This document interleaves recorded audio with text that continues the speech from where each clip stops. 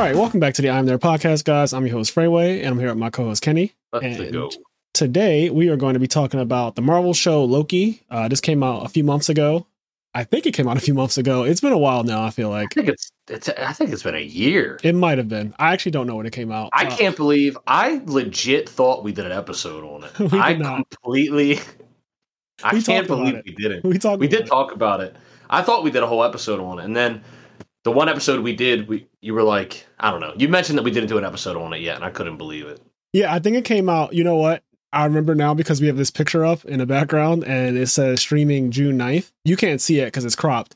But when I first downloaded the picture, it says streaming June 9th. So this came out over a year ago now. Anyways, I enjoyed this show a lot. This was the show that I enjoyed the most out of all the Marvel shows I've seen so far, even as of today's date, which is June 2022. So even though it's a year old, I like this more than all of them. I'm not saying that it is necessarily the best of the Marvel shows. But I enjoyed this one way more than all of them. I think WandaVision is still a secondary for me, but I like this one quite a bit. WandaVision's probably second for me as well. I think the reason there's a lot of reasons why I like this show, but one of the reasons why I do think it's legit the best one is that it's the show. It's probably like the show that has the most, and not even just show, including all of the movies. It's one of the most impactful pieces of the Marvel Universe in terms of its entire storyline. The things that happen in the show, especially at the end, and what it goes on to affect the rest of the Marvel Universe going forward is like one of the most impactful events in the entire series. I agree with you, and this can be a good thing and a bad thing, though. And I say that because one of the things about Loki that it establishes, so we're just going to throw it out there. Spoiler alert for anybody who doesn't know what we're about to talk about. We're literally going to go over the entire season. So if you haven't seen it yet, that's your fault. Anyways, this show establishes that everything that we've seen up until this point has literally been predetermined by the one who shall remain nameless, the one who remains, whatever you want to call it, Kang.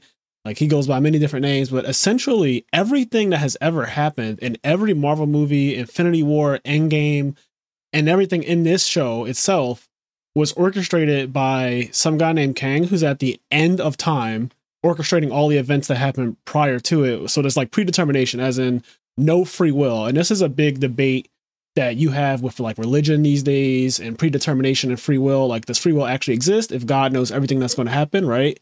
Like, people always talk about, oh, God knows me. He knows what I'm going to do. God knows everything. But if God knows everything, does that mean that you actually have free will at all? And this is a question that was posed to me when I was in high school, and I never forgot about it. And so this show it's a cool philosophical like debate and thought experiment. Yeah. So because Kang literally, so in this is a more extreme free will versus predetermination happening here, because if you step out of line, so there's this thing called the perfect timeline or something, the sacred timeline, I think they refer to it as. Yeah. So there's this thing called the sacred timeline, which is everything that's supposed to happen according to Kang's will. And if anything deviates from that in any way, I'm talking about, it could be, they literally used the example at one point in the show that if somebody stepped on the wrong leaf, right, that could be considered a nexus event. A nexus event is you going off the sacred timeline, like something that literally goes in a different direction, takes a detour from the sacred timeline and causes events that are not supposed to take place in a whole different timeline to be birthed, and it can just cause catastrophic events according to him. Now, something that I think is interesting, and it's been less than a year because I didn't see it when it came out, but it has been a bit since I watched it. But during the end there, first of all, do you know the name of the actor that does Kang the Conqueror? No, I do not, but I've seen him in other stuff like Lovecraft Country. I don't know his name. So I just want to say, first of all, like, I absolutely loved his acting. That final episode where you actually see him. His name is Jonathan Majors. Oh my God, Jonathan Majors. He was like, I just loved his whole demeanor, the way he was acting. Just it was so. I didn't expect him to be the way he is. He's very interesting. It's almost like, so he's a person who's seen everything that's ever happened. He's been alive for, we can assume, an extremely outrageously long time. The beginning of time. He's been alive and at the very least until the end of time. So yeah, and I'm not really sure how all of that works because he's also from specifically he's from the 31st century, so he's 1,000 years ahead of us, right? Like he comes from the 31st century, and so his technology is extremely advanced compared to ours, and everything about him is extremely advanced. I don't know how aging works and how death works 1,000 years from now as far as the Marvel universe goes, but very clearly he's discovered some way to be immortal and in a way as opposed to people who just kind of age out and die. He can be killed, which as we saw, Sylvie does end up killing him at the end, which he wants, but at the same time, he doesn't just die from being alive for a long time, which is insane. He's seemingly immortal, but not invulnerable. Yeah, if that makes sense. Yeah, like that kind of way. So yeah, he's pretty ridiculous. His acting was really good because it's almost. I'm trying to compare him to like the Joker or the Riddler. He just has this. He does have that weird, quirky quality to him. Yeah, he's very interesting. And the other thing that's cool is like the climax of the show.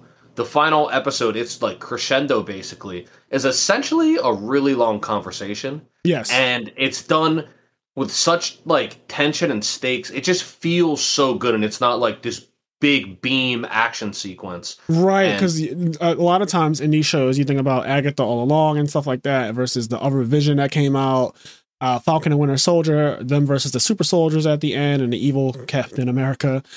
All of the other Marvel shows essentially have some big baddie at the end that they fight.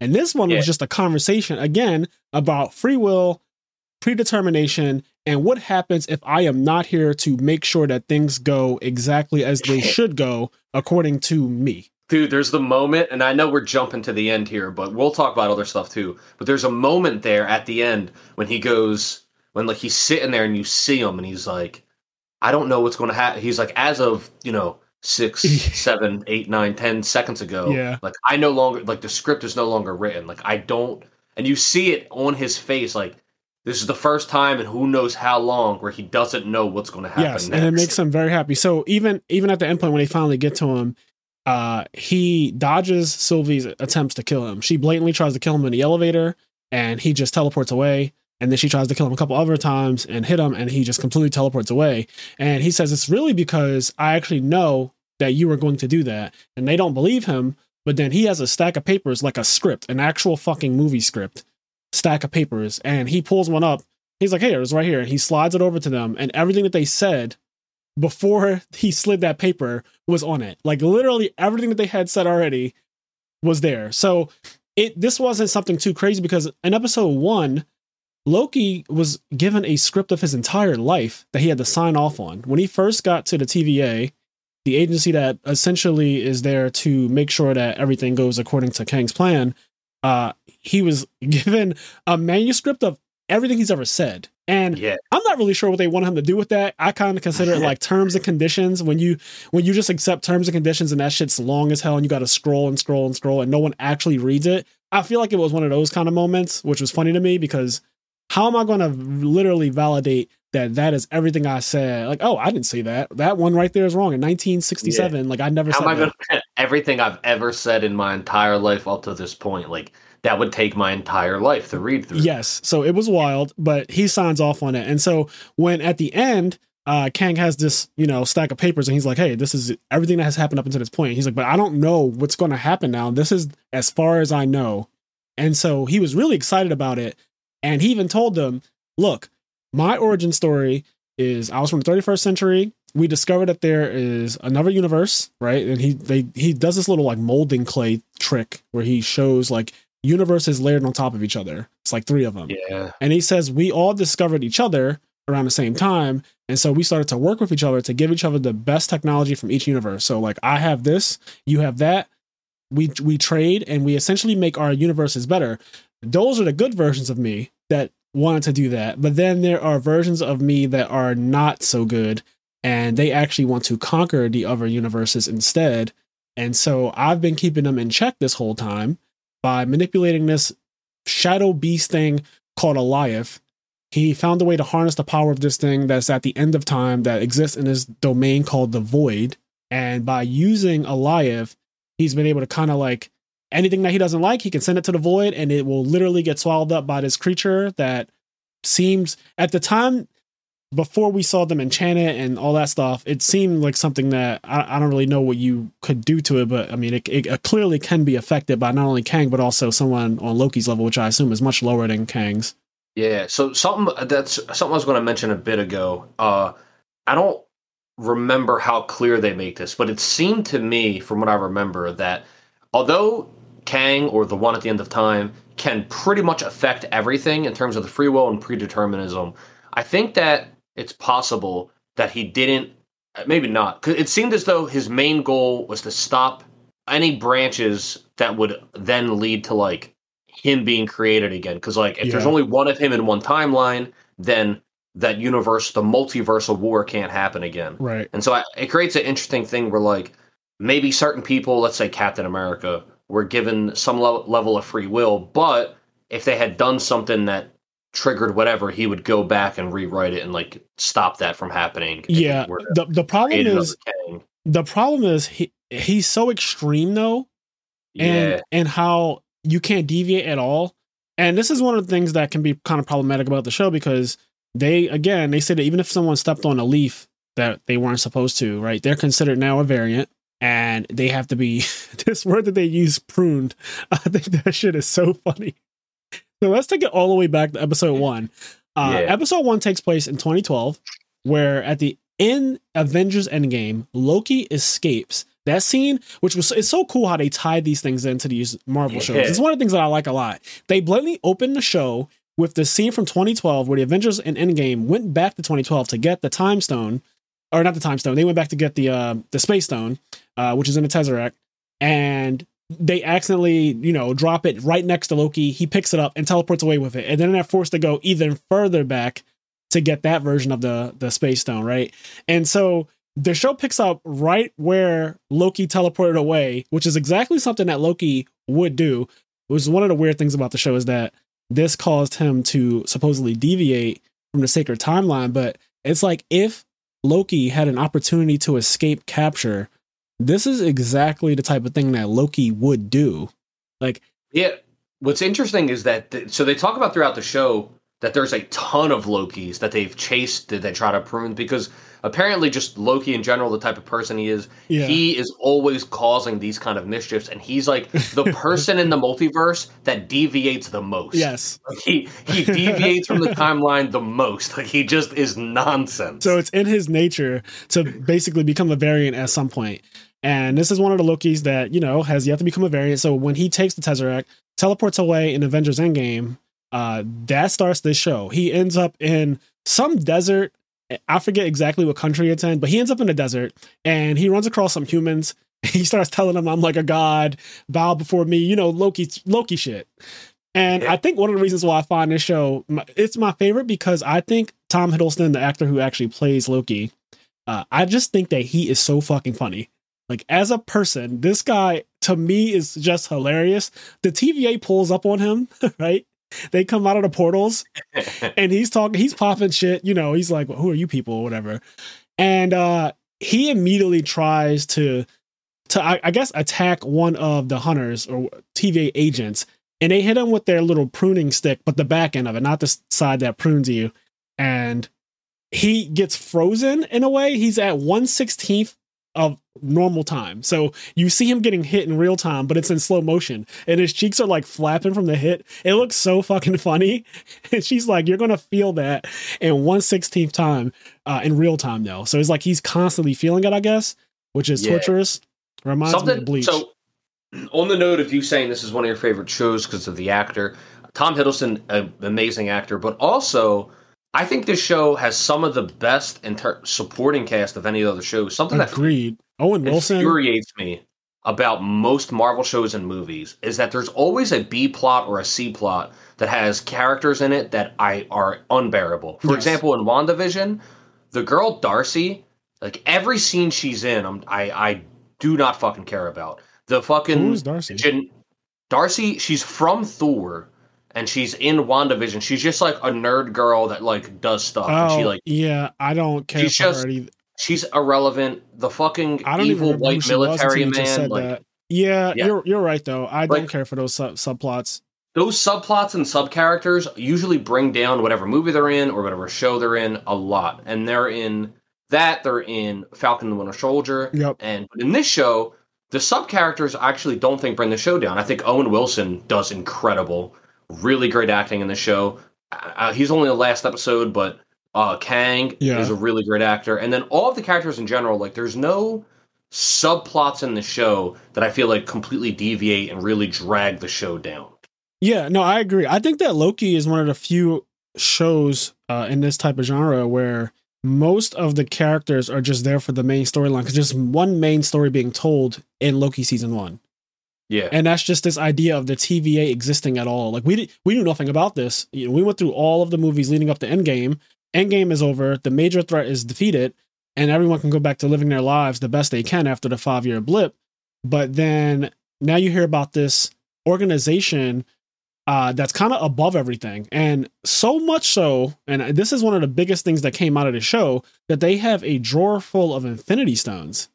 Dude, people were fuming. There were so many people that are angry, like, oh my god, the Infinity Stones are paperweights. That doesn't... literally, that's what the guy says. And the guy is kind of a dunce. I'll use that word as a way to describe him. But the guy they have is a receptionist, essentially. You can tell that he's a little off. But he has a job, and he opens the drawer when Loki threatens him, talking about fish and all. I'll turn you into a fish, and he's like, "What's a fish?" So he doesn't know basic things, right? And he opens the drawer, and there's a ton of Infinity Stones. Loki sees them, and obviously to him, this is insane, right? Like this is insane. Yeah. But the guy's reaction to it is just like, "Oh, yeah, these are just like paperweights." And I understand the outrage because I remember when this episode first aired, people were like, "This undermines the entire last section of Marvel, like the entire Marvel universe that we've seen up until this point. This literally has undermined the entire thing. That the whole thing was about the Infinity Stones and how powerful they were, and Thanos' entire life was based on getting these stones and cutting the population of the universe in half. And the Avengers fought so fucking hard, people died just to stop these stones from doing what what they did in Thanos' hands.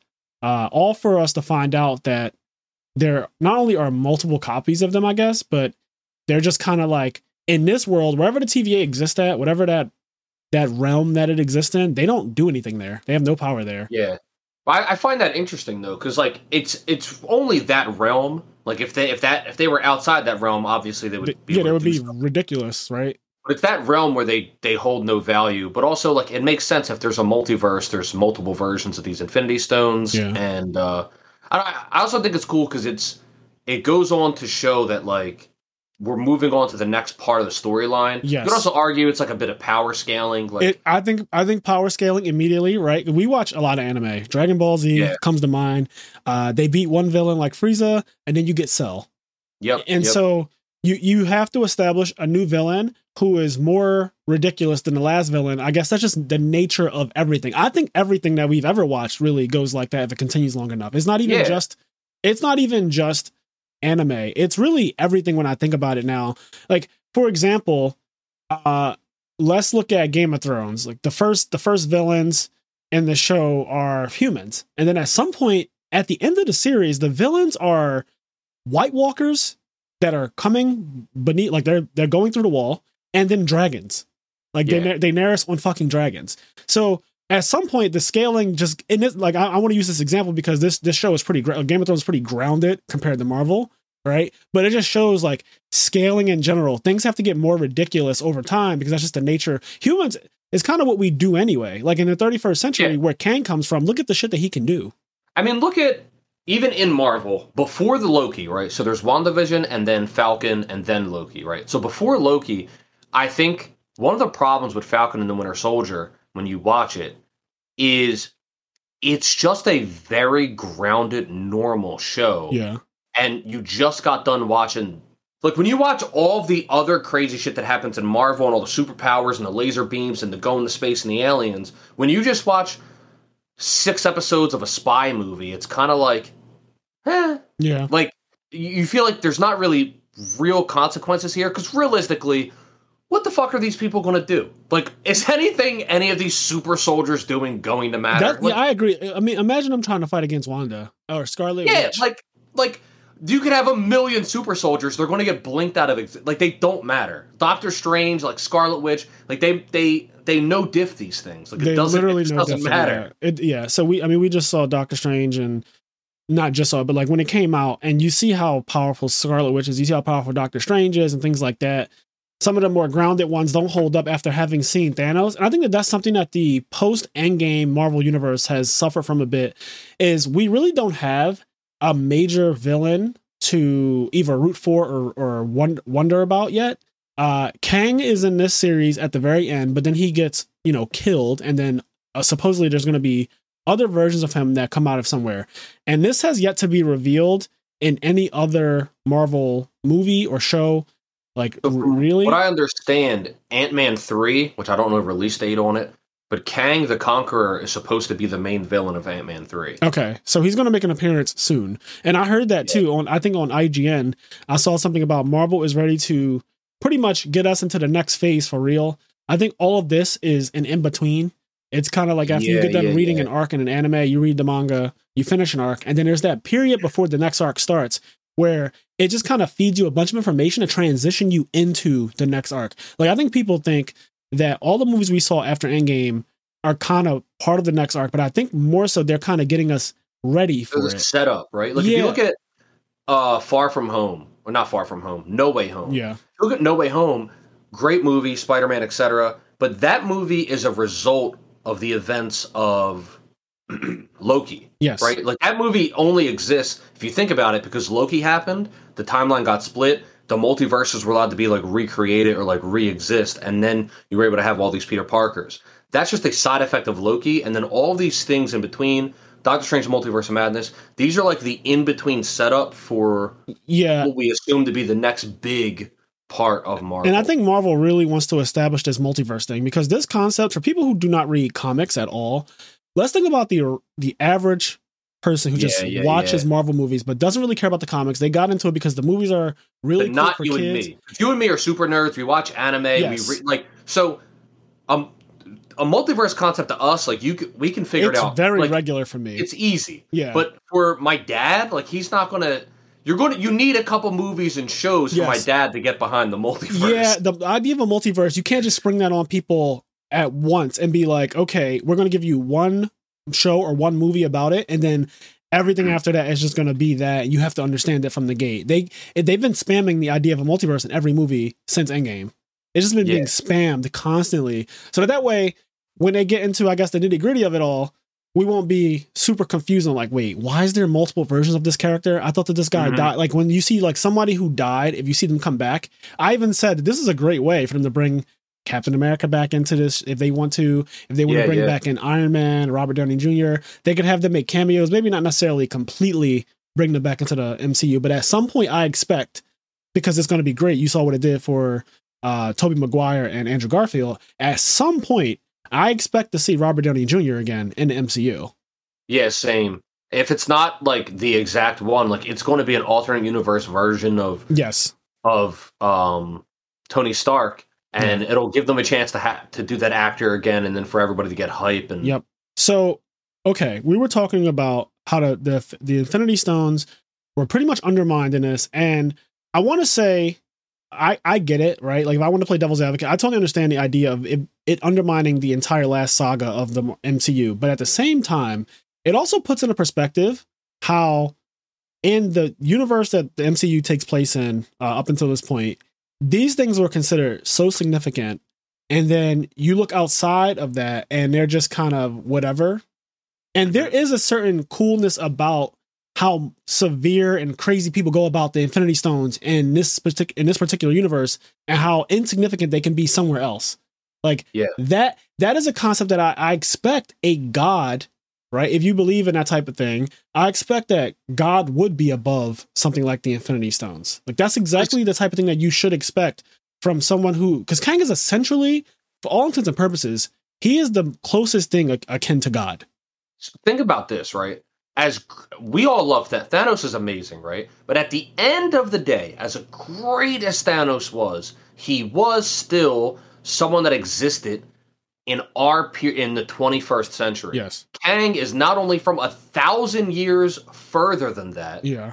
He's also in his timeline, 1,000 years in the future, was like the smartest super scientist of that timeline. Yes. Was able to figure out all this time travel. And so Kang is like so far ahead of Thanos just by, multiple things. The fact that he's 1,000 years in the future, and even in that timeline, he was so much smarter. So, as much as we love Thanos, it makes sense that somebody like Kang can have a realm or exist in a space where, the Infinity Stone's something that Thanos himself, wanted so badly that it kind of doesn't matter as much to him because he's seen more, existed through more things. Yeah, I totally agree.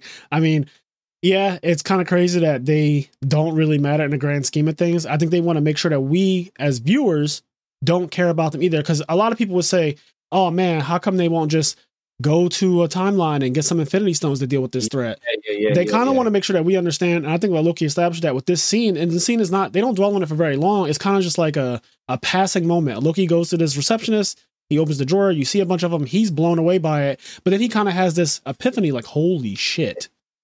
Because he has the same thing we have. Yeah. He has Loki goes through the same thing that we're going through, where he realizes the world, whatever you want to call it, is bigger than what we thought it was. That's the point. The universe is bigger than what you thought it was. You thought that this was the most powerful thing in the universe, and actually, it's just not. So that establishes that. I think it was really funny when they apprehended him. So the TVA apprehends Loki. They put him in handcuffs. They put a collar around his neck. He tries to run away, and they have this thing called a time pad where they can just keep bringing him back. He runs away, he teleports, and just ends up right back where he started. So it can kind of control the time on a person if that collar's around your neck. And at one point, he's in line waiting to be processed, and the guy in front of him, they tell them to take a ticket. And the guy, for whatever reason, just says, I'm not taking a ticket. And so Loki's thinking well, fuck, I want to be rebellious too. Because, Loki loves a good rebellion. So Loki's like, all right, well, fuck it. I'm not going to take a ticket either. And the guy gets up to the front in the courtroom and they're like, where's your ticket? And the guy doesn't have one. And this is the first time you see somebody get pruned. but they put the stick on the guy. He gets deleted. He literally becomes nothing. He gets pruned and no one bats an eye. The judge, the fucking guards, the guy who pruned him, no one makes any kind of fuss about it. It's just like a normal occurrence when this guy literally disintegrates into nothingness. So Loki sees that shit and immediately goes back and grabs the ticket. And I was dying. I love that scene so much because I kind of get it. I would want to be rebellious too. But as soon as you see something like that, you're like, oh, fuck that. I need this ticket. So it's really interesting to me that a god, because Loki is a god, but I think that this show really, for lack of better words, it humanizes him. Yeah, it really humanizes him in an interesting way, because normally when we see Loki, he has all these powers and magic and illusions and all types of stuff he could do, right? I mean, he literally fights Thor in the first Avengers. He scales super strength, all that stuff. Everything you would need to fight Thor, the God of Thunder. Thor is ridiculous. He's one of the most powerful characters in the entire MCU and one of the most powerful Marvel characters, period. And Loki's able to fight him, period. So Loki is extremely powerful too, just to scale him so that people don't look at this show and think, well, Loki loses to regular humans, because for all intents and purposes, the TVA hunters or agents, they're actually just humans that were stolen from a timeline. There's nothing special about them as far as durability, power, it's just that the realm they exist in, I think they say magic doesn't exist there. You just can't do anything there. And then on top of that, they have technology in order to rein you in, even if you can do anything. Yeah, so on Earth, Loki can deal with them, right? So if they leave outside of the TVA realm, he can do all of his magic, all of his tricks, which is interesting because for whatever reason, they got the jump on him. When they first captured him, I guess he didn't expect them to have anything like that could completely nullify his ability so fast when they hit him with the pruning stick and he got slow motioned.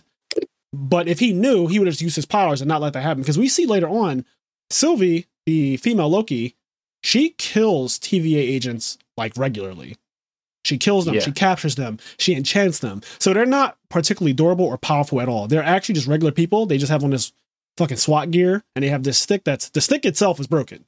The stick can send you to the edge of time, the void, and they have equipment that'll do that. Oh my god. Actually, that's so cool, because when you first see it right in episode 1, when you see that guy get deleted, you think like this guy doesn't exist anymore. Yes. But actually, he gets sent to a place. Yeah. That gets revealed way later. It's I thought really that was just interesting too. the way the show, because when it ends up happening, you think like there's certain characters that die in quotes, but then you realize that because they get hit with that stick, and you realize they didn't die, they got sent to this. Yeah, they didn't die place. Immediately. Let's say that because the unfortunate part that we find out later is that. So okay, let's talk about this trial. The guy who gets deleted, Loki sees that, and then now it's Loki's turn to go to trial. And it's a mock trial for all intents and purposes. It is not a real fucking trial at all. I actually don't even know the point of it because he gets to the front and they're like, all right, you deviated from the sacred timeline. Do you agree with this? He's like, no, I'm a god. And he starts to try to do magic and nothing happens. They actually look at him all crazy. He puts his hands out and it's funny. It looks funny when he doesn't have any powers because he's still doing that. Imagine Doctor Strange moving as weird as he moves to do his magic, but nothing's happening. Yeah, he so just looks like an asshole. You just look like an idiot. So Loki starts to do his little movements to conjure up some magic and nothing happens and everyone's just looking at him. And they're like, so anyway, you're going to be pruned. And to me, it's like, what the fuck? What am I supposed to do? Like, you told me I was guilty of this apparent crime. And if I say, I don't think I did anything wrong, you're still like, yeah, you did. So let's prune you. It's like, yeah, that's not really much of a trial. What? Like, I don't know if I'm supposed to get a lawyer. There's no trial here, right? Like, yeah, they set it up like a courtroom, but it's not a real trial. I'm being accused of a crime of laws that I didn't know existed. Yes. And the punishment is just technically death, not immediate death. You get sent to a realm where if you're not a Loki level being, because the only people who are surviving in the void are other Lokis. Yeah. Everyone else in the void, they don't come back. Like, Mobius tells us that everyone who gets sent there, they don't come back. Mobius comes in during his trial and he saves Loki from being pruned. He says, hey, I could use him to maybe discover what's going on with this other Loki. Because there's another Loki that we find out. There's this quick scene where Mobius is in his church in some random year, because they can travel, the TVA people can travel to any year. And so they're in this far back time where this little girl has Bubblicious, essentially. Something from the future. She has this bubble gum. It's called Kablooey or something like that. And because she has this bubble gum, they realize that the Loki exists in this other timeline and she left this behind, and they want to understand how this Loki thinks. So they use our Loki, the one that we've always known, Tom Hiddleston's character, to try to track down and think like a Loki so that they can find it, because she's causing problems. She also captured a TVA hunter, C20, I think they call her. She captured this agent, and they're trying to figure out, like, what's her motive? What does she want to do? Like, what does this Loki want to do? C20 is the buff one. No, B115 or B15 is the big one. Okay. You talking about the woman, like the black woman? Yeah. Yeah, that's B. She's like buff as shit. Yeah, B15, I think they call her, and then C20 is the just like a light skinned black girl, and she has like yeah. She's I like remember the curly hair, yeah. Because she's the first one to start remembering her old life. Yes, all because Sylvie, the female Loki, enchanted her, and the only way you can enchant somebody, this series reveals, is if you use memories that they have, and you can't create memories for people. You have to use what's there. She says, like, I can't just make up shit. I have to use what you have. And so to the TVA people, they were told that they were created for this purpose. They never knew that they had a life before becoming TVA agents. And that's like a big deal to them, because essentially their whole existence is a lie. They had normal, regular lives. Their free will, so to speak, or like their whatever was stolen from them. Like they had a chance at being, or not even had a chance. They were something else. They were, but they were stolen from their lives for something as arbitrary, maybe, as having bubblegum from the future. And you don't know how you got this bubblegum. Yeah. But like, you'll be taken out of your life from your family, then brainwashed, and then convinced to be on like this sacred mission. Yep. So that gets revealed basically through C20. When they finally find her, she's saying it was real all over again, constantly. And they don't understand at the time. But I think what these shows do is, like, every episode 4 is a big revelation of some sort. When we find out about the time, there's this mention of these people. So before you even hear about Kang, the TVA is known to be run by something called the Timekeepers. They're supposed to be the end all be all, these crazy high beings that sit on his throne. And they're the ones who pass down all the orders. They're the ones that the scary boogeymen, like, you don't want to fuck over the Timekeepers. If they say you get pruned, if they say you have to go, you have to go. and the whole time they're not even real. It's really Wizard of Oz like. Yes. When they finally get to them, it's very Wizard of Oz. You look behind the curtain, and this is a regular ass guy. In this case, they're what do they call it? Animorphitronics or whatever. Like the same thing you see. Yeah, they're just Chuck E. like Cheese. robots. Yeah. Like those. If you've ever been to Chuck E. Cheese, there are those fucking. I don't even know. There are these robots that are on stage, and one of them plays the drums, one plays guitar, and they look creepy as hell to me. When I was a kid, I was afraid of those things. No, I didn't think they were creepy when I was. It's one of those things where I think time and the internet or something creates not fears, but it creates thoughts in your head. Where when I was a kid, Chuck E. Cheese and those Animorph whatever, I never thought they looked creepy. Yeah. But as I got older, I think they look really creepy now. But like I didn't think they were creepy when I was little, and I think it's I was talking about this the other day. You know that I forget what it's called, but that phobia that people have of like a bunch of tiny holes. Is it trigonophobia? Yeah, trypophobia. Yeah, some kind of phobia. I know what you're talking about though. But that didn't exist. I promise you, that just didn't exist before the internet. But then the internet happened, and people were like shown pictures of a bunch of tiny holes, and now everyone's afraid of it. Trypophobia. Yeah, now everybody's like scared of it, but it wasn't like a thing people were scared of before. It was just, I don't know. Yeah, I mean, it's unpleasant to look at. I'll say that. Like, not to get off on too much of a tangent, but when I do see, so I hate when people randomly share on Facebook or Instagram. This was a thing that happened years ago. I don't really see it anymore, but people would just share images of trypophobia stuff for no reason. Because it's unpleasant to the eyes. I would just unfollow that person. I won't unfriend them, but I'll just kind of unfollow them so I don't see any of their content. Because if you're that kind of troll that just wants to make things unpleasant, it's like people who share gore when the Facebook gore year was happening. That's the thing. I think that the reason why I think it's like a almost manufactured phobia is like a lot of those images people shared like aren't real. Like one of the most famous ones that gets shared is like it's like a hand it's literally with a bunch of holes in it. Like, but that's not a real picture. It's like a photoshopped picture. Yes, it's hand, and they like. But it looks unpleasant because it's a hand and it like creates a trigger in your head. Have you ever seen the one of teeth? It's just a fucking ton of teeth in a mouth. Yeah. It's like instead of having the normal 30-something teeth that every other human has, they will have 60 teeth in their mouth. And then they'll say that it's this disease, this rare disease that exists that gives you a bunch of teeth, like extra teeth, and it's just an exaggerated version of this actual disease. It looks ridiculous, and it's really creepy looking, and it's very unpleasant. And every time somebody shares something like that, I'm just like, yeah, no, I don't want you on my timeline, because a lot of times when stuff like that happens, even though I'm not necessarily afraid of it, it'll just make my skin crawl for a while.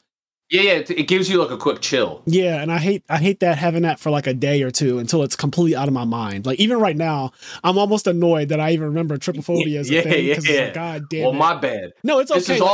I'm man enough to get past it. It's just like when you know about it again, now it's in the forefront of my mind now because we talked about it. But yeah. So all of that to say, that's what the fucking Watchers, not the Watchers. Yeah, the Timekeepers. That's what they are. They're not real. They're androids. They're robots. They're nothing. They're really just nothing.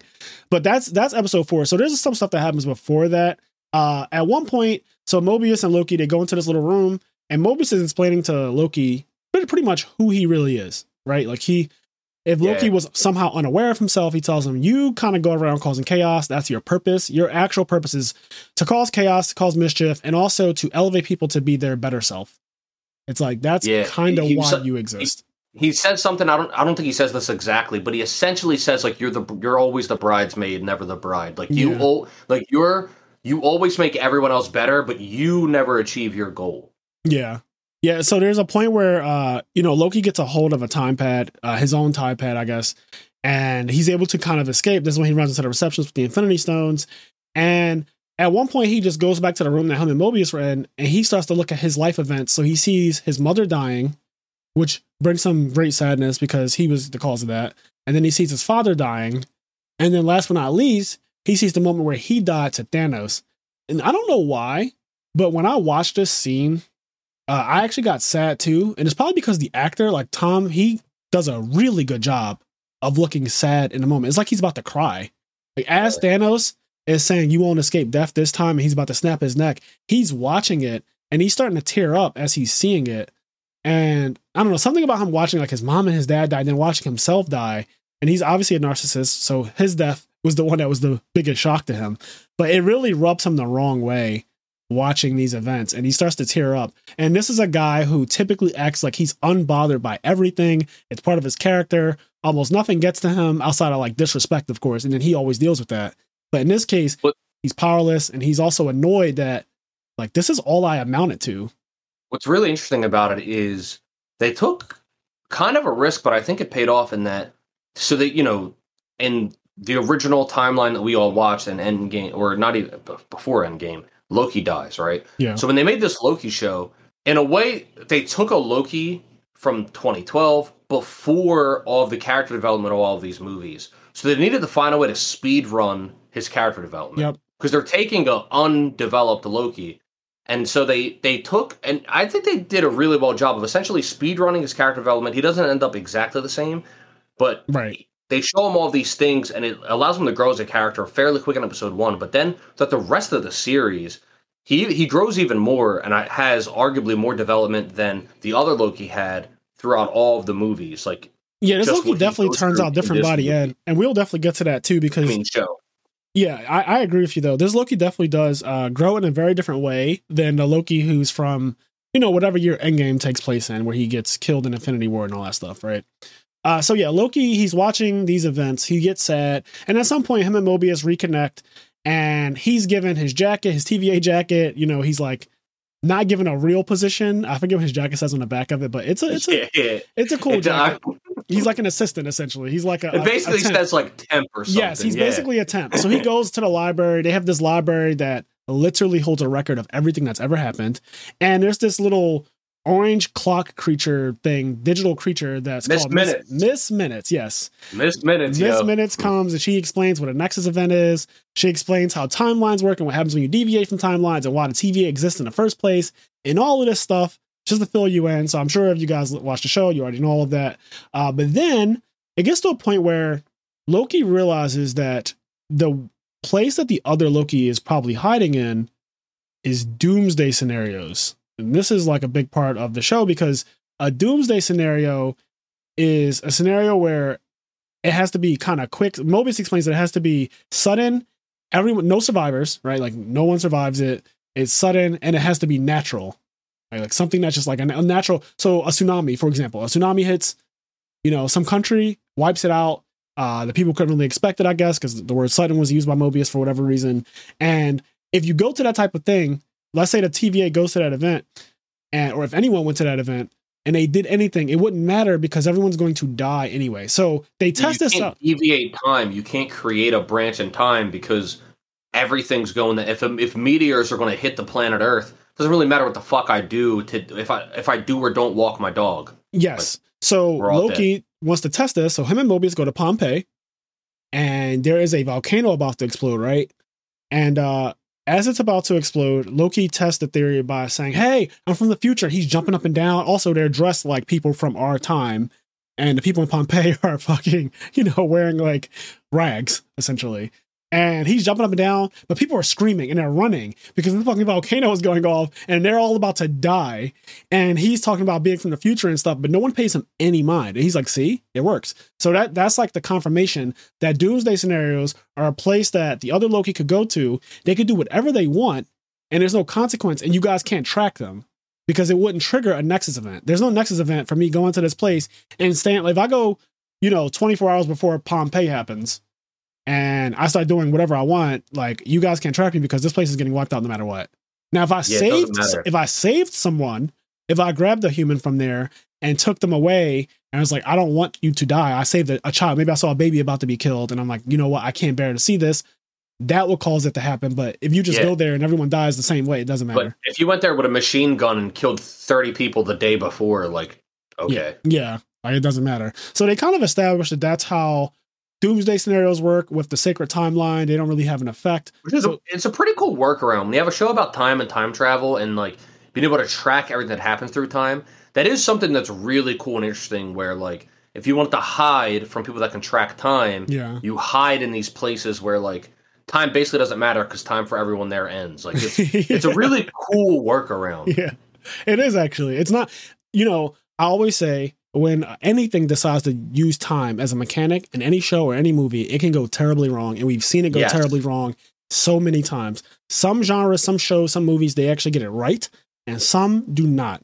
I think that this show does a pretty decent job at trying to explain away a lot of the questions that people would have. Obviously, there are always going to be plot holes that people can point to. Why didn't they just do this? Why didn't this happen? Etc. But they do try their best to explain it away. And as long as you don't try to make the show unfun for yourself, I think that you will enjoy it. Like if you don't go trying to blatantly look for plot holes, because I know that that's some people's mission, right? Is like, I want to expose why this is a bad show. And as long as that's not your goal when you're watching this, I think that they do a decent job at explaining how the fuck is this Loki hiding. And I also think when you have that mindset, you just end up nitpicking things that may not even be plot holes. Like, I remember I saw back when I first saw this, I saw a video, forgive me, I don't remember who made the video, but somebody like absolutely infuriated at the way the Infinity Stones worked and etc. Like we were talking about earlier. Yeah. But it's just like, if you're hell-bent on deciding that like this is the way it's supposed to be and that it doesn't make sense and it's a plot hole that Loki used them this way, then like everything's a plot hole for you. You know what I mean? And don't get me wrong, some plot holes are worse than others, and they're so glaringly bad that you can't, it's like, I can't overlook this. This is just a bad one. But some of them are like, okay, I just accept that this is how it is. For example, I always bring up in Infinity War, Thanos explains what his mission is, and the first question that comes to mind, somebody like me who obviously questions everything, is why don't you just create double the resources, right? You're wiping out half the population. Why don't you just create more resources, or not even double, just create more resources so that this is not an issue? But that poses different problems. And I'm assuming Thanos has thought about that at some point, because Thanos is a genius. And it's just, you just have to accept that his solution is cutting the population in half. That's the fuck what he wants to do. That's what Thanos has decided he wants to do. And Thanos is in his right state of mind. There's no Darkhold making him do this. This is his will. His will is, I want to kill half of everything that lives. So that's what he wants to do. He's hell-bent on doing specifically that. They never told us that the Infinity Stones can't create more resources. They never bring it up. And they're like, fuck it. This is what we want our villain to do. And this is what our villain is going to do. And he accomplishes that. And I love Thanos. I love him. So it's like, all right, I accept. Like, I literally accept the fact that he doesn't do the obvious, why don't you just create more resources? And he's just like, no. So yeah, as long as you don't go looking for, but then what about all of these things that happen? They all mean nothing now. Because I know a lot of videos around on YouTube and stuff where they're like, everything that ever happened is invalidated now. Every moment that you've ever liked in every Marvel movie doesn't matter because it was all predetermined. Every time Tony Stark saved someone, where he flew this plane or this bomb into space and risked his life for it. Yeah, but see, the thing is, this is interesting though, right? Because it depends on how you look at it, and it depends on whether or not you want to ruin things for yourself or whether or not you want to be happy, whatever, right? Because you could argue, right? If, let's say, everything is written, every absolute thing is written and predetermined. However, to some degree, it's like there's a reason why certain people were given certain roles. There's a reason why Tony Stark is the one that will sacrifice himself and not Osama bin Laden. Right. So like, if Tony Stark is the one that ends up doing all these things, you can still appreciate all those things because in his, like, he is the kind of person that would have wanted, to me, it seems more so, it's less that, like, Kang or whoever wants to write every little thing that happens. It's more so he's keeping everybody in line. And you're right, because Stark, who he is, and he'll keep him being himself, but on a path that doesn't cause an event. You know what I mean? So you're right about that too. And the show actually does go into that. The other Lokis, when we meet them in episode 5, there's an old Loki, and he's actually played by a famous actor too. I forget his name, but there's an older Loki. He's the oldest one there. There's a kid. There's a Black Loki. I'm just gonna call him Black Loki. And there's a crocodile called Croaky. So there's the older Loki, and he explains that at one point he went to some desolate place and he ruled there, and then he decided that he was bored and wanted to see his family again. And when he tried to come back, the TVA got him. Yeah. So he deviated from the Loki characteristics, right? Like he did something that just wasn't in Loki's character, and he started to care about people. And this is shown again when Loki, the two Lokis, Loki's is a narcissist. He fell in love with himself. When the two Lokis touch, right, and they start to have that moment where they kind of fall in love, it creates a Nexus event as well. So anytime Loki starts to care about people, this happens. Like it's a Nexus event in itself for Loki to care about people, and that it's kind of sad, but that's his role, right? Like that's according to Kang in a sacred timeline. That's your role. Your role is that if you care about anyone, you are deviating from who you're supposed to play, like the role you're supposed to play. Yep. So, and I think some people are probably like some people are given more leeway than others. Yeah. But Loki obviously is given a lot less leeway. I guess you brought it up. We can talk about it because this is another contentious thing. But I think it's interesting. The whole idea of Loki falling in love with himself, falling in love with another Loki. I thought it was really cool because it does two things at the same time. Quick question. Shows how. Did you see it coming? Because I can see that coming a mile. Once they revealed Sylvie, I said these two. I don't know. I was like, I hope they don't have a sex scene because that's a bit much. But I was like, these two are for sure gonna somehow end up together. They made it. It didn't feel like they hit it. You know what I mean? Like it felt like as soon as it was revealed, it was like they started flirting right away. Like you know what I mean? Like they started talking about like people they dated and how relationships did. It's like all right, well, like it got like they did not bury the lead at all. But my point. But I think it's really interesting to have Loki fall in love with himself from another timeline because first it does two things. One, shows how absolutely like he's still an absolute narcissist because he's still falling in love with himself or in love with himself. But it also simultaneously creates a paradox because he is in love with someone else. Regardless of the fact that it is still a Loki from another timeline, Correct. It is still not it's not him. It is a different entity. Yeah. And at the end of the day, Loki always puts his actual self number one. So the fact that he's in love with another person, even if it is another Loki, it shows that caring and that loving, it's like a not narcissistic trait while still being super narcissistic. Yes, because it's you from a different universe, but also not completely you because the anatomy of a woman for one, she's lived a completely different life than he has. Right, she's been on the run since she was a little girl. Yep. So it's just a really cool paradox, and I really enjoyed it. I know there's a lot of people that don't like that and they think it's weird. There's also people that think it's like wrong because it's like self-incest. But I just want I want everybody the real like just relax. It doesn't exist. It's not. Oh, I'm glad you said that. It just doesn't fucking exist. So calm down.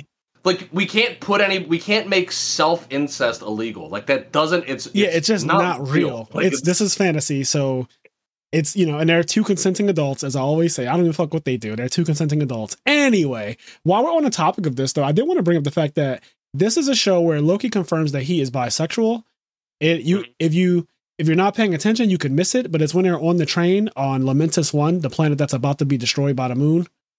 So they're on this train trying to escape or whatever, and at some point they have a conversation, and he talks about how he's had romantic relationships with princes and princesses in the past.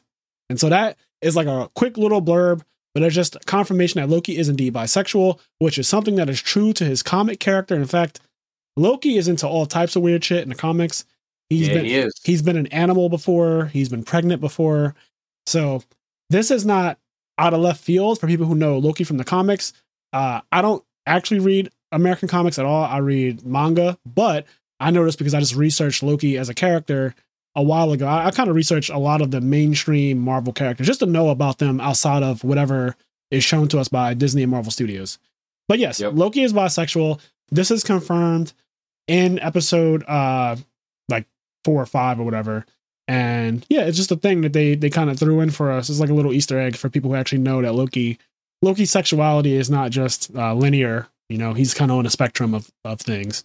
So I thought that was cool that they just put that representation in there, but they didn't like focus on it after that. You know what I mean? Like they didn't make it. It's like real life. It's just like this exists. Okay, moving on. Exactly. Like it doesn't define his entire being. It's like, oh, this character is bisexual. Cool. And then they just kind of continue with the story. So I liked that it wasn't, constantly thrown in our faces over and over again or anything like that. It also didn't like impede, like it was just there. Like and the conversation that they were having called for it. It was like, if we're talking about romantic stuff, right? Where's your love life gone? Where's it been? Yes, that type of thing makes sense in that context. We're just having, and he was also drinking. He's getting drunk. You're having a couple drinks, you're talking to somebody, and clearly he's interested in Sylvie, right? So he's like, hey, I just want to let you know, like, this is... It's also cool because, at least for boys, for girls it's different. For boys, it's so, like, usually in media, they're either straight or they're gay. I think it's really rare that there's bisexual men in media. Yeah. Like that, it's like a lot more rare than gay men. You're right. I wouldn't say never, but I guess I haven't thought about it much.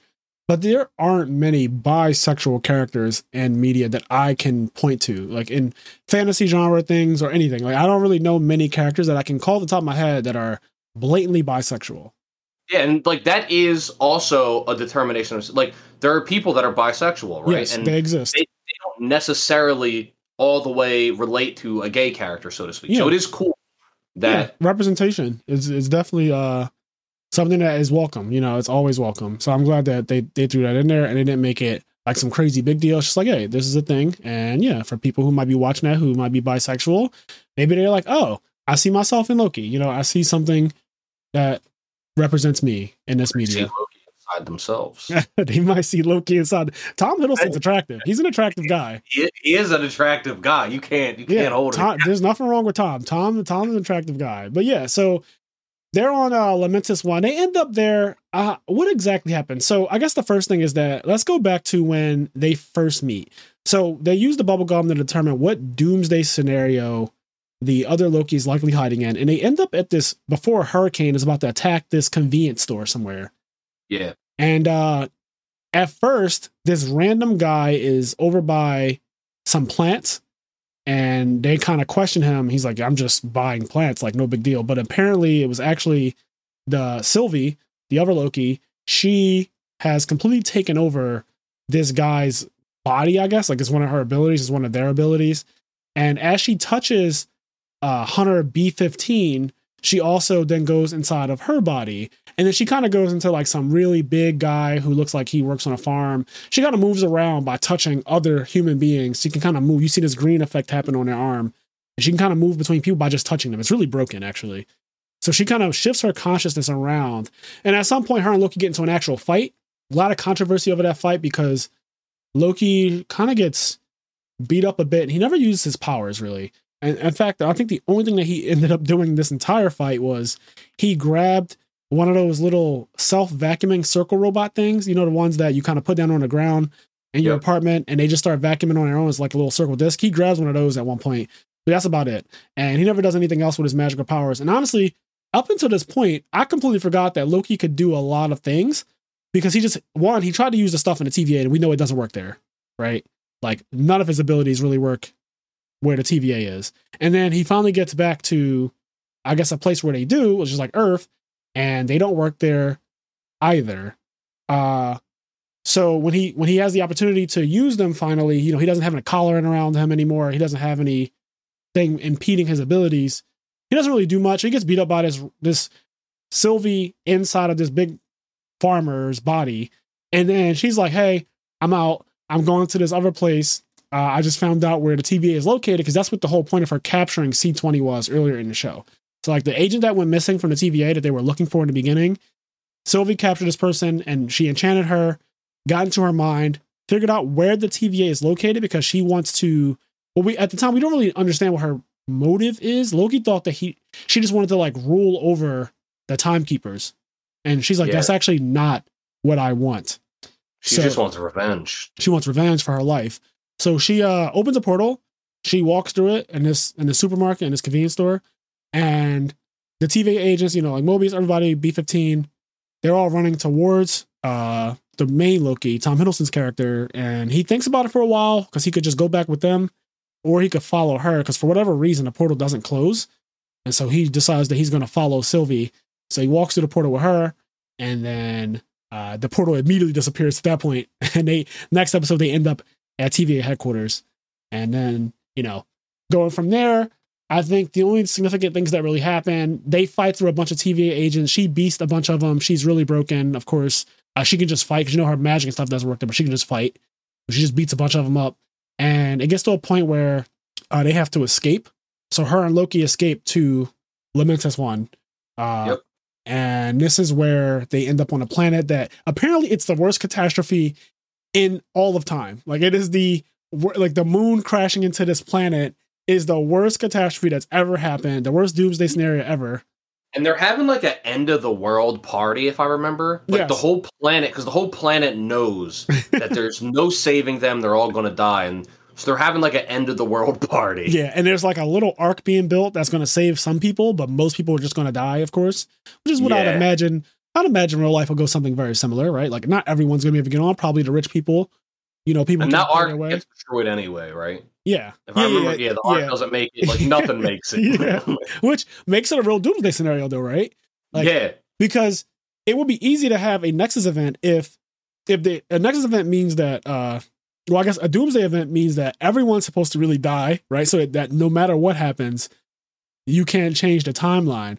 But if there's an ark that actually escapes, and let's say different people got on it, that would create a Nexus event every time. Like, oh, you weren't supposed to be on the ark, but you got on the ark this time. That would be tragic. Yes.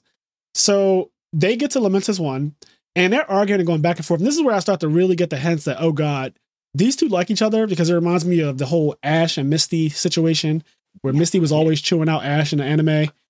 And come to find out, she actually likes him a lot. Also, Hey Arnold, and what was her name? Helga. Yes. You know, same thing. She's always chewing out Arnold. Whole time she has a fucking shrine for this man. So Sylvie has this super tough skin. She's always really mean to Tom Hiddleston's Loki. And the whole time, you know, they are feeling each other in a weird way, but they don't know how to express it. So they talk back and forth. And they're looking for a way to get off this planet. Because it's like, I'm not trying to fucking die here. And the time pad, for whatever reason, the time pad's battery is dying. Like the time pad, you know, they can go anywhere in time, but it literally has a low battery. So they need to find a way to recharge it. And they run into this random farmland. They go into this lady's house. They try to become her husband. Doesn't work. And they find out that, oh, this random arc that's leaving has the power you'll need to actually, you know, repower your time pad and get the fuck off this planet. Long story short, none of this works out for them. Like literally everything that they try, from the train, they get attacked, they fight while drunk. They get to the arc. The arc is all shit. That goes to hell. There's a really cool scene in this episode though, where a fucking building is about to fall on both of them. And Loki turns around and just like puts his hands up. The building completely stops midair, and he just like pushes it back up and into the place where it was. And that, to me, that was just in some insane power scaling, because I was like, holy shit. If you see the size of it that was about to fall on, it was huge. It was really big. And he just turns around, puts his hands up, stops it, pushes it back to where it belongs, and it just stays upright. And then they just keep running. But they make it to a point where they realize nothing worked. The arc, like Kenny said, the arc ends up getting destroyed. They couldn't power their time pad. It's not working. But luckily for them, the TVA ends up finding them when they touch each other in a very intimate way. At the end of the episode, the TVA shows up because they created a Nexus event by just touching. And I guess if you want to be really cheesy about it, you could say their love for each other was the Nexus event, whatever you want to call it. But yes. But that, I mean, because they even say it's like the most aggressive Nexus event ever created. Like they show the graph and the timeline splitting. It's like going straight the fuck up. Yeah. And they're like, have you ever seen anything like this? And they're like, no. And so it's like this super aggressive, crazy Nexus event, and that kind of forces the action, even through an apocalypse, apparently. And it forces the TVA to go there, and essentially that ends up saving. Because does what's his name die in quotes? And does Mobius die in this episode? Because Mobius ends up getting hit with the stick. I just don't remember what episode. Is it in? I forget exactly which episode he dies. And I know that the main thing that came out of that episode on Lamentis 1 was just Loki asking her, how do you enchant people? And she tells him, you know, I use their memories from like hundreds of years ago. In some cases, some people are harder than others. And he says, wait a second. What do you mean hundreds of years ago? And she's like, oh, like the TVA people who I've been enchanting, I was using their old memories. And he's like, I thought that they don't have memories. I thought they were created for the purpose of being in a TVA. And that's like the major, the entire episode, that was the major plot point. And so they kind of just tuck that away though. Like they have that conversation and it's like, oh, that's interesting. So the TVA people were not created like they thought they were. And they actually were humans. And then they kind of go back, you know, they get captured by Mobius and everybody like that. And then they end up going back to the TVA place. And I think the other thing is, what's the name of the main? I don't want to say that she's evil, but she plays like the judge, Renslayer. Yeah. So Renslayer is the very judge. Important. Yeah, Renslayer is the judge that's like in the very beginning of the show that's kind of sentenced him to be pruned before Mobius vouches for him and says, hey, I can use him. And she's been hiding a lot of secrets. She clearly knows something about the timekeepers and stuff. So as they go back, she doesn't know everything, but she knows more than everyone else. She clearly knows more than everyone else, and she's blatantly avoiding certain questions. The agents don't know about their original lives, and I'm assuming that she doesn't either. But she knows, like you said, she knows more than they know about. She is remembering her life before she was a TVA agent, and that's kind of bugging her because it's like, well, I'm not supposed to have any memories of anything else. Like, what is this? And then at some point, Mobius now has Loki back in custody and they're talking. He's like, hey, I want to know what you guys were talking about. I want to know what's going on. And they both lie to each other.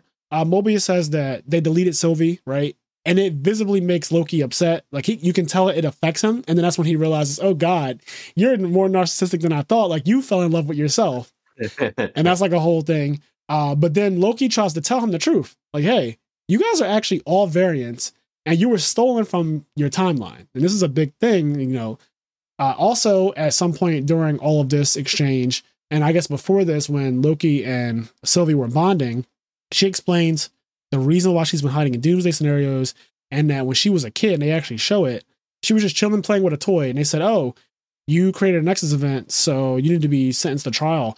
And they show her going to the trial with the judge. And at the time, it's a different judge than Renslayer. So there's someone else at her trial at the time. So Renslayer wasn't always a judge. And she bites Renslayer, I guess, or whoever is holding her hand. And she just like runs away with the time pad and escapes. And she's been on a run ever since then. And when they show that flashback, she is an actual child. So her entire life has been watching the destruction of tons of human beings over and over and over again, just to not get captured by the TVA. That's her existence, which is actually a terrible existence to have, which is why she's so hell-bent on, getting back to the TVA and getting revenge, whatever that means for her. So that's why she wants to meet the timekeepers who... You got to imagine what that does to your psyche. Like, there's a reason why she's a little fucked up. Yes, it makes sense. That comes into play later in the last episode, too. Yes. So, Renslayer...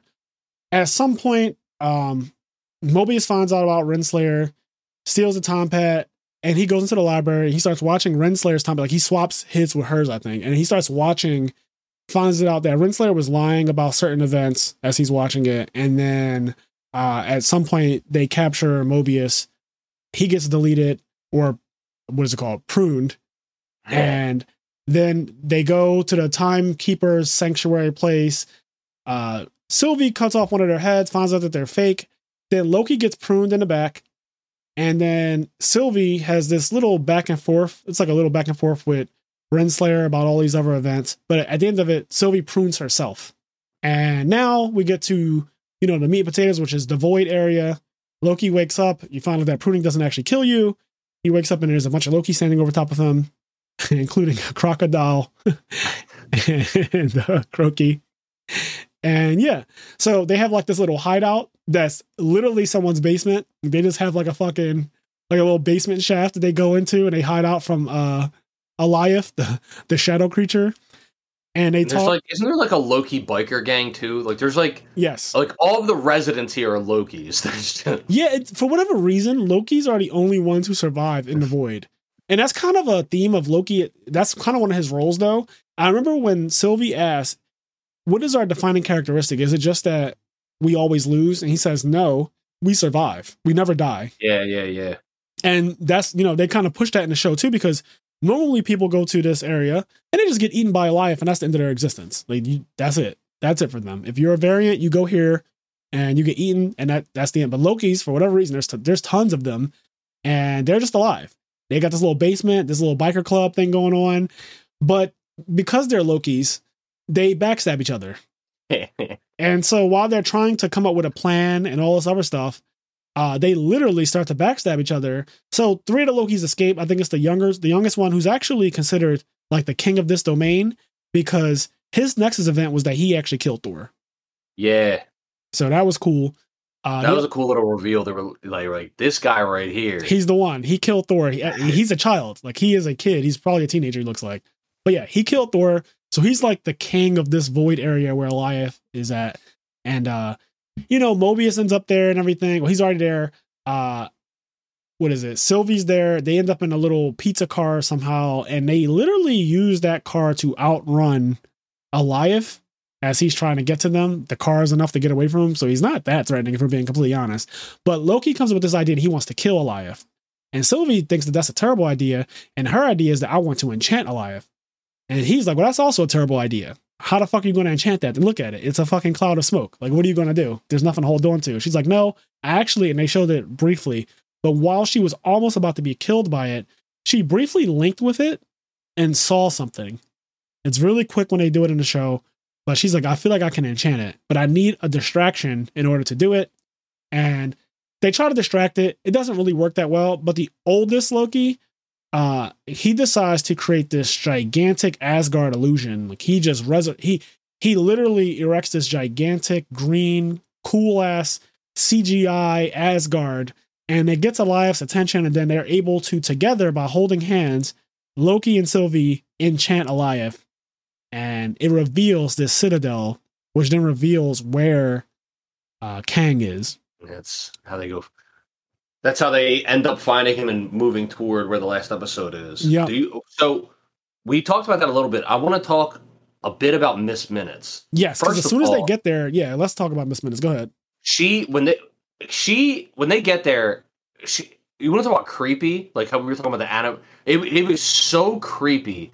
Miss Minute, because she's like this friendly demeanor, and like the way it's like Miss Minutes is the final villain. Like this bitch is, I thought that. I was like, oh god, like it was so weird and interesting. The way she was talking was different too. So they get there, and Miss Minutes makes them a deal. She's like, hey, I can send you guys back to your timelines. I can give you all the Infinity Stones, and I can make it where you beat the Avengers. And she offers them this crazy deal where they're going to go back to a timeline and be gods, and they're going to rule. They're going to beat the Avengers. They're going to have the Infinity Stones. Everything's going to be great. And we don't know if she's telling the truth or lying, right? Like you have no idea. You're just kind of taking her word for it. But both the Lokis, I guess, come to the same conclusion. We've made it this far. We're not turning back. Yeah. So yeah, there's a cool theory, I guess. I didn't know about this until super recently because I didn't even know Ant-Man 3 was going to be a thing. But there's a theory that has come out of this where, so initially, I think everybody thought, and it's maybe still the case, that Miss Minutes was being controlled by the one at the end of time, right? Yep. But some people now think that maybe not every Miss Minutes appearance, maybe some of them, maybe sometimes, maybe all the time, who knows, but it was actually being controlled by another one of the Kangs, the one that's going to be in Ant-Man 3. No. So the one in Ant-Man 3... The whole premise of Ant-Man 3 is that it's going to deal with the quantum dimension. Yeah. And as we learned from Endgame and Infinity War, when Ant-Man went into the quantum realm, that the quantum realm is also a place that exists outside of time. Correct. So it's possible that there's a Kang the Conqueror that exists in the quantum realm, and that one did something with Miss Minutes, because when she says to Renslayer, she wants to do something. She says, like, Miss Minutes does, like, he has other plans for you, or like he thinks you can be better used somewhere else. And we never get anything out of that, really. Yeah, you don't learn at all what that means. And at first, at least I was led to believe that when you get to the end, that it was him, it was the boss that did that. But maybe it wasn't him. Maybe it was this other Kang. That's a good theory. I like that. I like that. There was probably someone else controlling him, because we also know that this show, this is season 1 for sure. Out of all the other Marvel shows that maybe one and dones, Loki for sure will have a season 2, because just the way it ends, the way it sets up for future plots of the Marvel cinematic universe.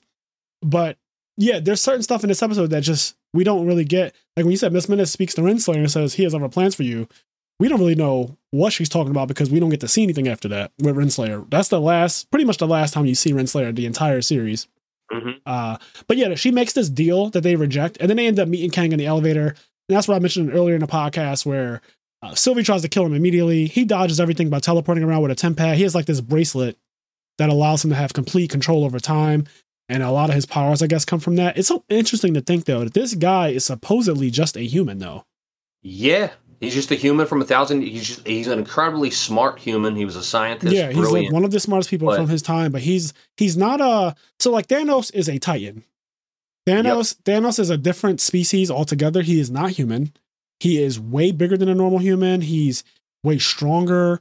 He's also super intelligent. He's faster. You know, his technology, I would also say, is higher than the Avengers, because when he was beating the shit out of Cap's shield, it was just getting destroyed. Like whatever weapon he uses is clearly more powerful than whatever the shit, well, we know is vibranium. Whatever that shield's made out of in our time, vibranium, it just doesn't hold up to whatever Thanos has. But at the same time, Thanos, a lot of things you can explain away. Like, well, Thanos is from a different planet. He's way stronger. He's different. But Kang is literally just using tools and technology. And it's so advanced that he can, what seemingly looks like, control time and teleport and know everything and live forever and all types of wild feats that are way beyond Thanos with the Infinity Gauntlet, if I'm being honest. Like the shit that controlling time, like having dominion over all time like that, like in the universe that they're in, Kang has complete control over time. He has been literally stopping anything that deviates from this sacred timeline forever. That's insane. Like everything that happened with Thanos had to happen, and if it tried to deviate, he would have stopped it. So yeah, he's ridiculous. But he mentioned something like I think one of the Loki says, well, why didn't we just skip to this part? Because he said, I kind of made the path for you guys to get here. And they're like, well, why put us through all of that nonsense? And why didn't you just summon us here from the get-go? He's like, everyone knows it's always the journey that changes you on the way. Mm-hmm. And you know, that line is kind of cheesy, right? Because people say like, oh, what's the One Piece? It's like, oh, it's the journey with your friends, like stuff like that. Like it's always that cheesy. A lot of movies in the past have used that, like not anymore. I think things have gotten a lot more detailed and in-depth with the media that we consume nowadays. They don't try to use cheesy things like that, right? Like people thought that the ending of Naruto was going to be Jiraiya closing the book and saying, all right, well, that was the end of that. But in reality, he's like, yeah, the journey changes you. And it did though. Like Loki, prior to everything he went through in the first 5 episodes, was a completely different person. Very selfish. Never considered anyone else. The journey was important. And what was cool was that it also illustrated, because when you get to the end, what ends up happening is like that crucial where they butt heads. The two Lokis butt heads because and initially he's like in agreement with her, and that like he's not going to try to just like rule it or whatever. He actually wants to relinquish. Yes, he wants to relinquish control because he said he's tired. He's been doing it for so fucking long, which is obvious to us because he's been doing it as far as time goes back, and that he exists at the edge of time, like the end of it. So he says he wants to relinquish it to Loki to basically rule over everything in his place, so that I guess he can just go fuck off and die or something. Yeah. And they're like, why us? And he's like, who better? You know, like who better to do this than you two? That part to me is still a little bit like, I don't know if they're necessarily the best people to rule over time and make sure that everything goes according to plan. But for whatever reason, Kang, as smart as he is, that's the world that he sees is best for everybody, is if Loki sits on the throne and does his job for him. And at the end, they reject it. And Sylvie just wants to kill him. This is very obvious. And then it gets to that weird scene where he's like, you know, I knew everything up until this point. So everything that happens from here, I have no idea. And he takes off his bracelet. And his bracelet has all that time magic to it, I'm going to just call it. And he takes it off. And he's like, whatever you want to do from here on out, you can do. But I'm letting you know right now, if I die, this is what's going to happen. And so when she's about to kill him, the other Loki steps in, like our Loki, he steps in to stop Sylvie. And they start arguing. She's like, oh, here's when you're gonna backstab me. You just want all the power for yourself. You want to take the throne for yourself. And he's like, Sylvie, no. Like, did you hear what he said? Yeah, and it's interesting because it creates this weird dynamic where the old Loki would have wanted to just rule everything. Yes. That's what Loki would have done. But the new Loki wants to rule everything, but not because he wants to rule everything. Yeah. Because he heard this story and like he's been convinced that this Kang fucker is going to just ruin everything. Yeah, and he also doesn't want to rule over people who don't have real free will. Yeah. It's just that's not real. Like, none of it's real at that point. It's like, well, if I can just control everything, that's not fun. Like, I want people to try to rise up against me so I can fight them off. And yeah. But, like, if I can literally prune people and then reset the timeline, what the fuck is the point? It would get boring very quick. It's like when you play a game with Game Shark codes back in the day when we were kids. And it's fun.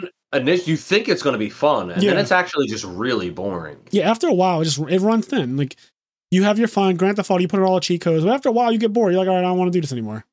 Yeah. So I get why he's like, that's empty to me. But she doesn't believe him, and rightfully so, because she knows how Loki's think.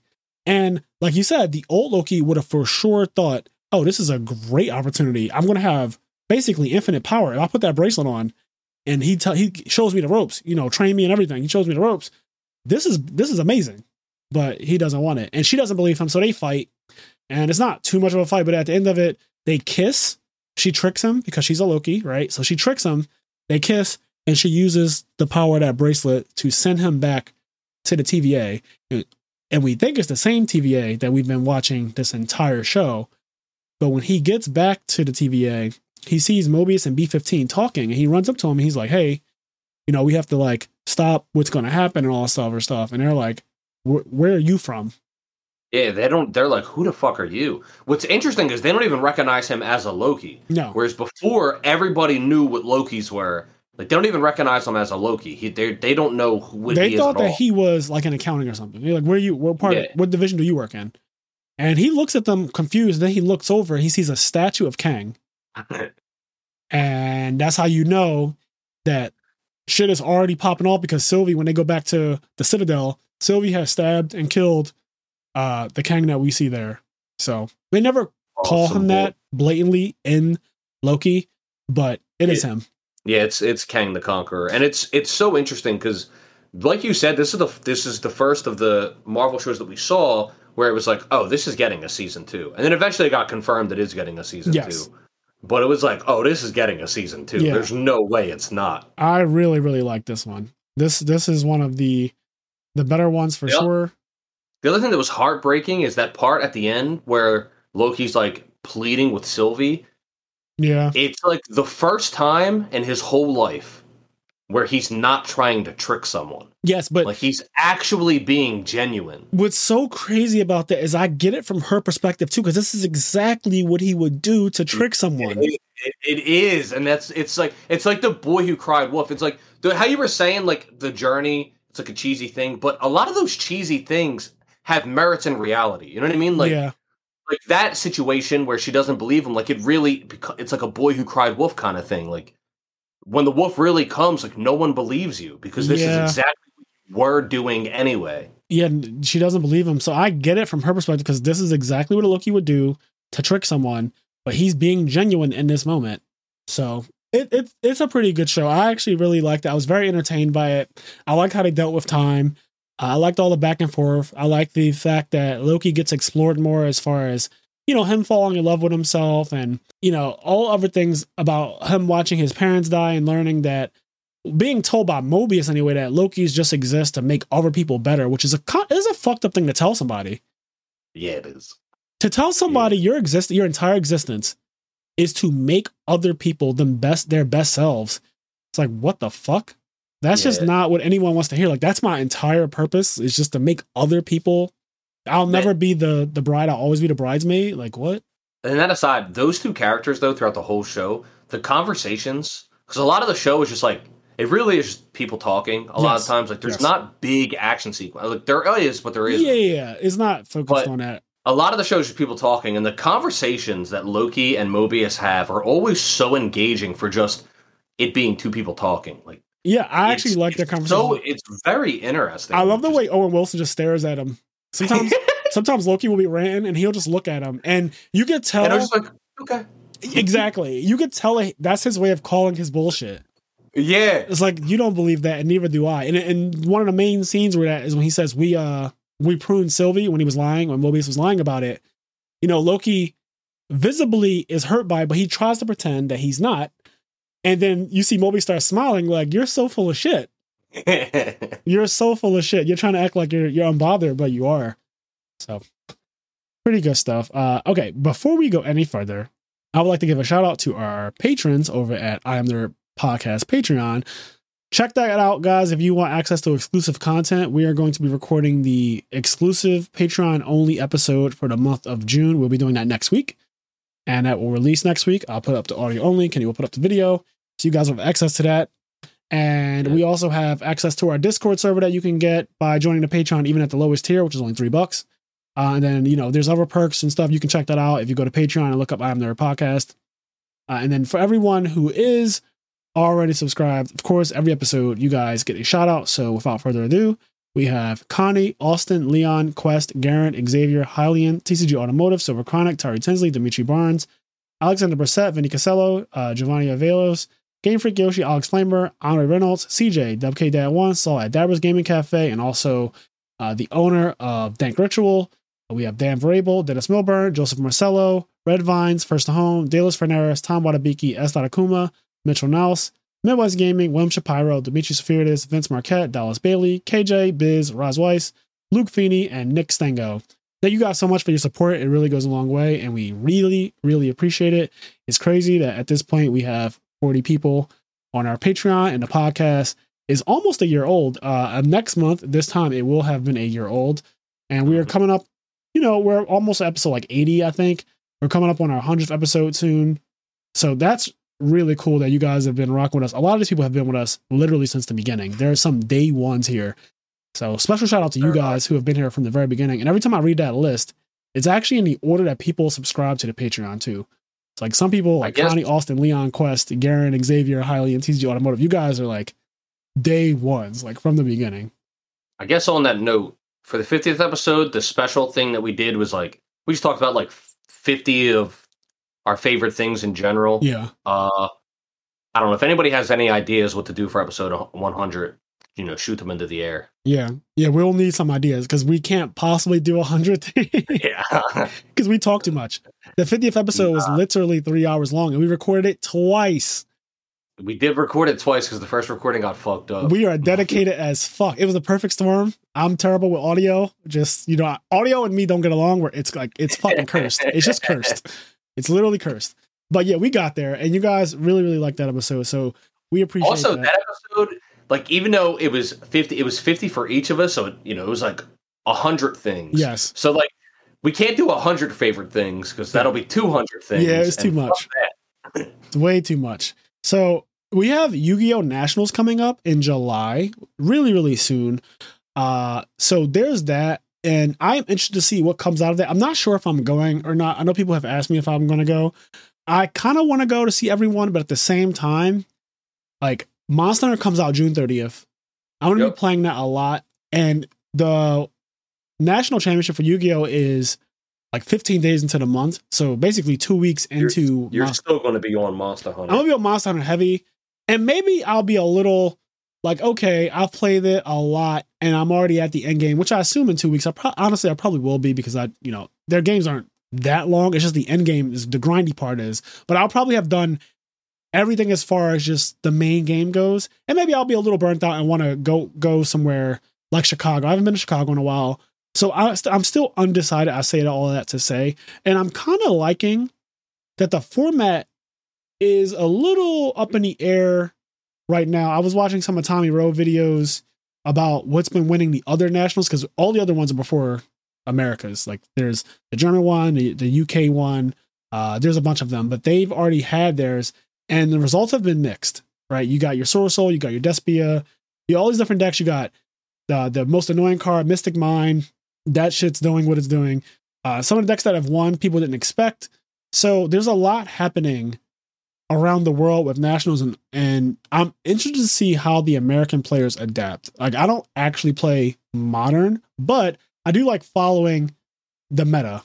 And so that's just cool to me to see what you guys come up with. You know what I see? This is what I see happening if Fraser goes to nationals. I'm going to tell you all I'm going to give you the real juice. If you listen to one of our Dale Bolito episodes, I don't remember which one, but Dale Bolito, on one of the episodes we had on, he talked about how him and a group of his friends went to a Yu-Gi-Oh! Tournament, whether it was a YCS or shown, whatever. They go there, but at the time they were really into this other card game they were playing. So they go to the Yu-Gi-Oh! Tournament, and they just really played this other game the whole time. Yes. They lost in the tournament. Hey, do you want to go play this game? I think it was, I don't remember what it was called. Yeah, I don't They're remember just either. playing that card game. They were stopping at rest stops to play. Yep. That's literally here's for what's 3 hours. Yes.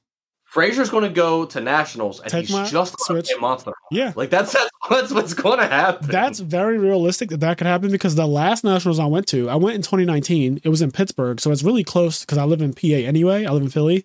So Pittsburgh's not that far. It's like a 4.5 hour, 5 hour drive. So I went to Nationals in 2019. I think so. And I went there and I played DC the entire time. I literally bought my DC cube and I just cubed with people the entire weekend, and people were down to play, which was so fucking fun.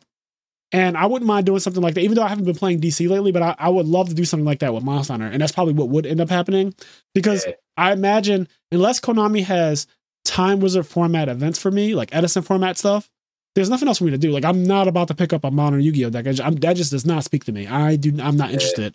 But if they have Edison format stuff there, which I don't know if they do, which actually, we would have heard about it. Yeah, we probably would have heard about it. And actually, now that I said that, I'm going to go on Facebook and just ask Facebook blatantly, will there be Time Wizard format side events at Nationals? And we'll see what comes out of that. But that would make me want to go for sure. Like, if there were Time Wizard format events at Nationals, I would go. I would just go. Yeah. But as of right now, I think we would have heard about it, so I kind of doubt it. Yeah. But if there is, that's cool. But I think I'm gonna give you all the real. Frazier's going to go there. I don't know.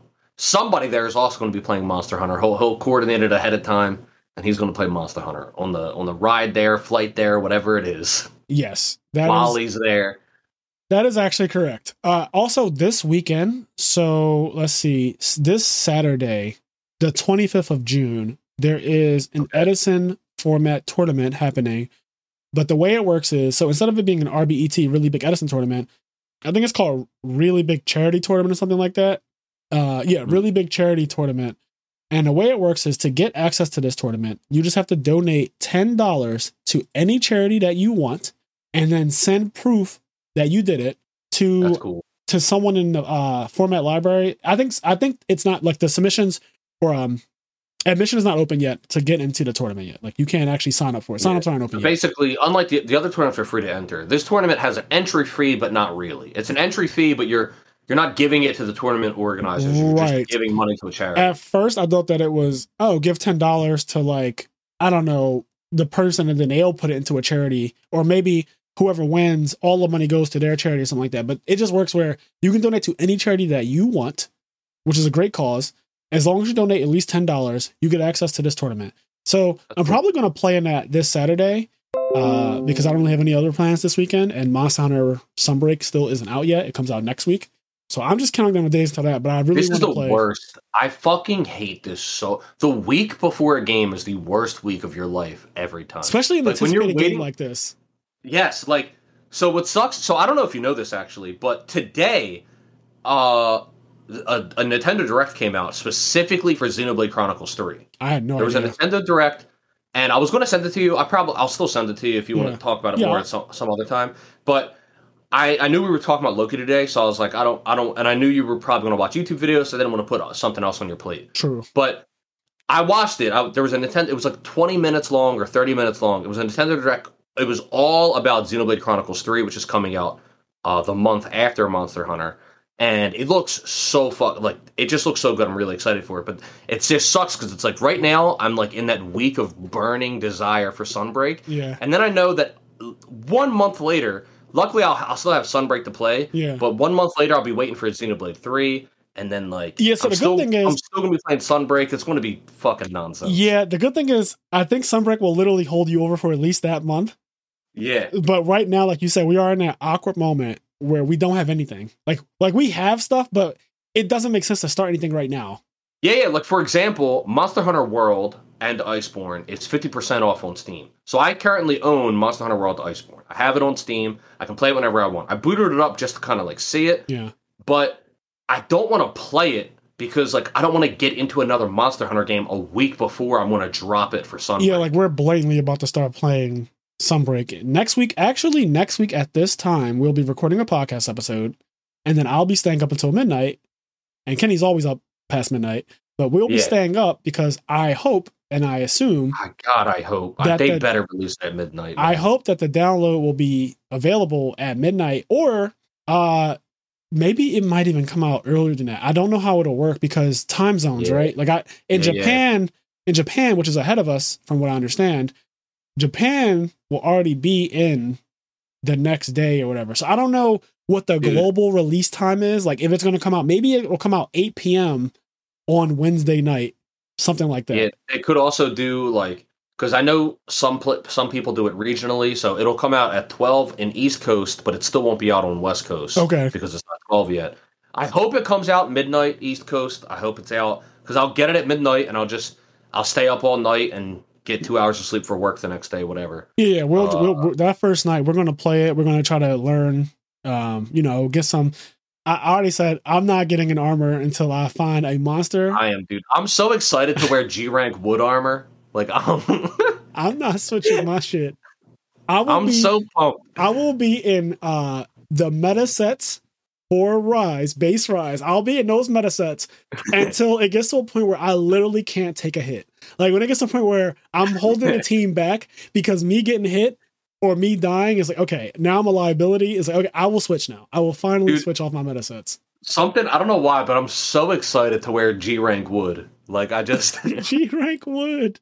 I keep calling it that, but like I'm so interested to see if just like Iron Sword, like G rank Iron Sword, and I know it's called Master Rank in English, but G rank I think sounds cooler. G rank sounds way better. And if anybody doesn't know, G stands for guts because Japan loves the word guts. But yeah, anyway, G rank wood sword, yo, is what I'm waiting. I want to fuck people up with. There's a high chance that one of the first weapons that we can make will literally be either as powerful or very slightly under the best like great sword in all of Rise. The very first sword. Like the iron and bone versions. You know, there's like a bone weapon, an iron weapon. I'm just super interested to see what that is. I'm also interested to see what okay, so in Monster Hunter Rise, there's the Kimura. I'm just going to call it the Kimura sword. Yeah. But and for the great sword, it's like it's made with like the Kimura metal because you're in Kimura Village, and it has the Kimura symbol. So I'm really interested to see because we're going to be going to a different base, a whole different place. So I'm interested to see what like the next Kimura weapon is. Because it'll be different, I think, right? It'll be the Elgato sword. And it will be different. We're going to a completely different region. So it's like a Pokemon game. The region is completely different. New monsters and everything. They're going to be different colors. I like how, I'm so pumped. I hope you guys aren't tired of hearing about Monster Hunter, because let me tell you what you're going to hear on Thursday. Yeah. Or not Thursday, because it won't be out yet.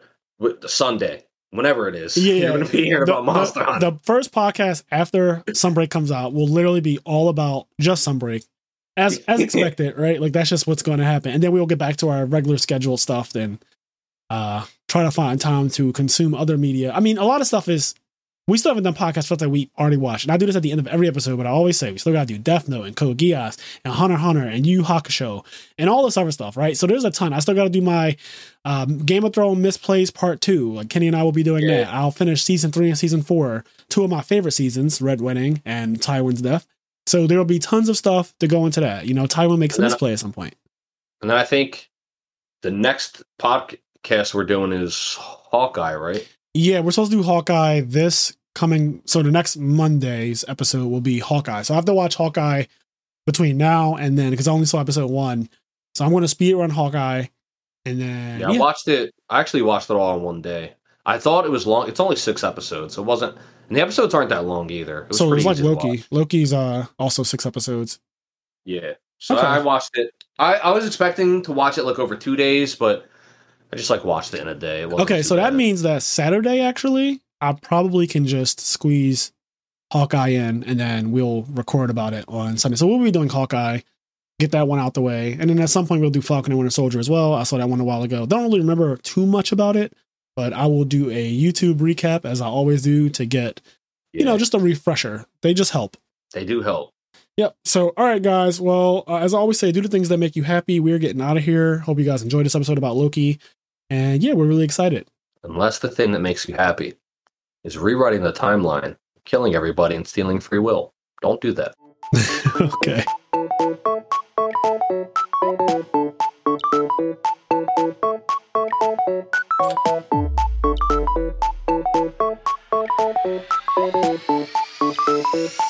Bye.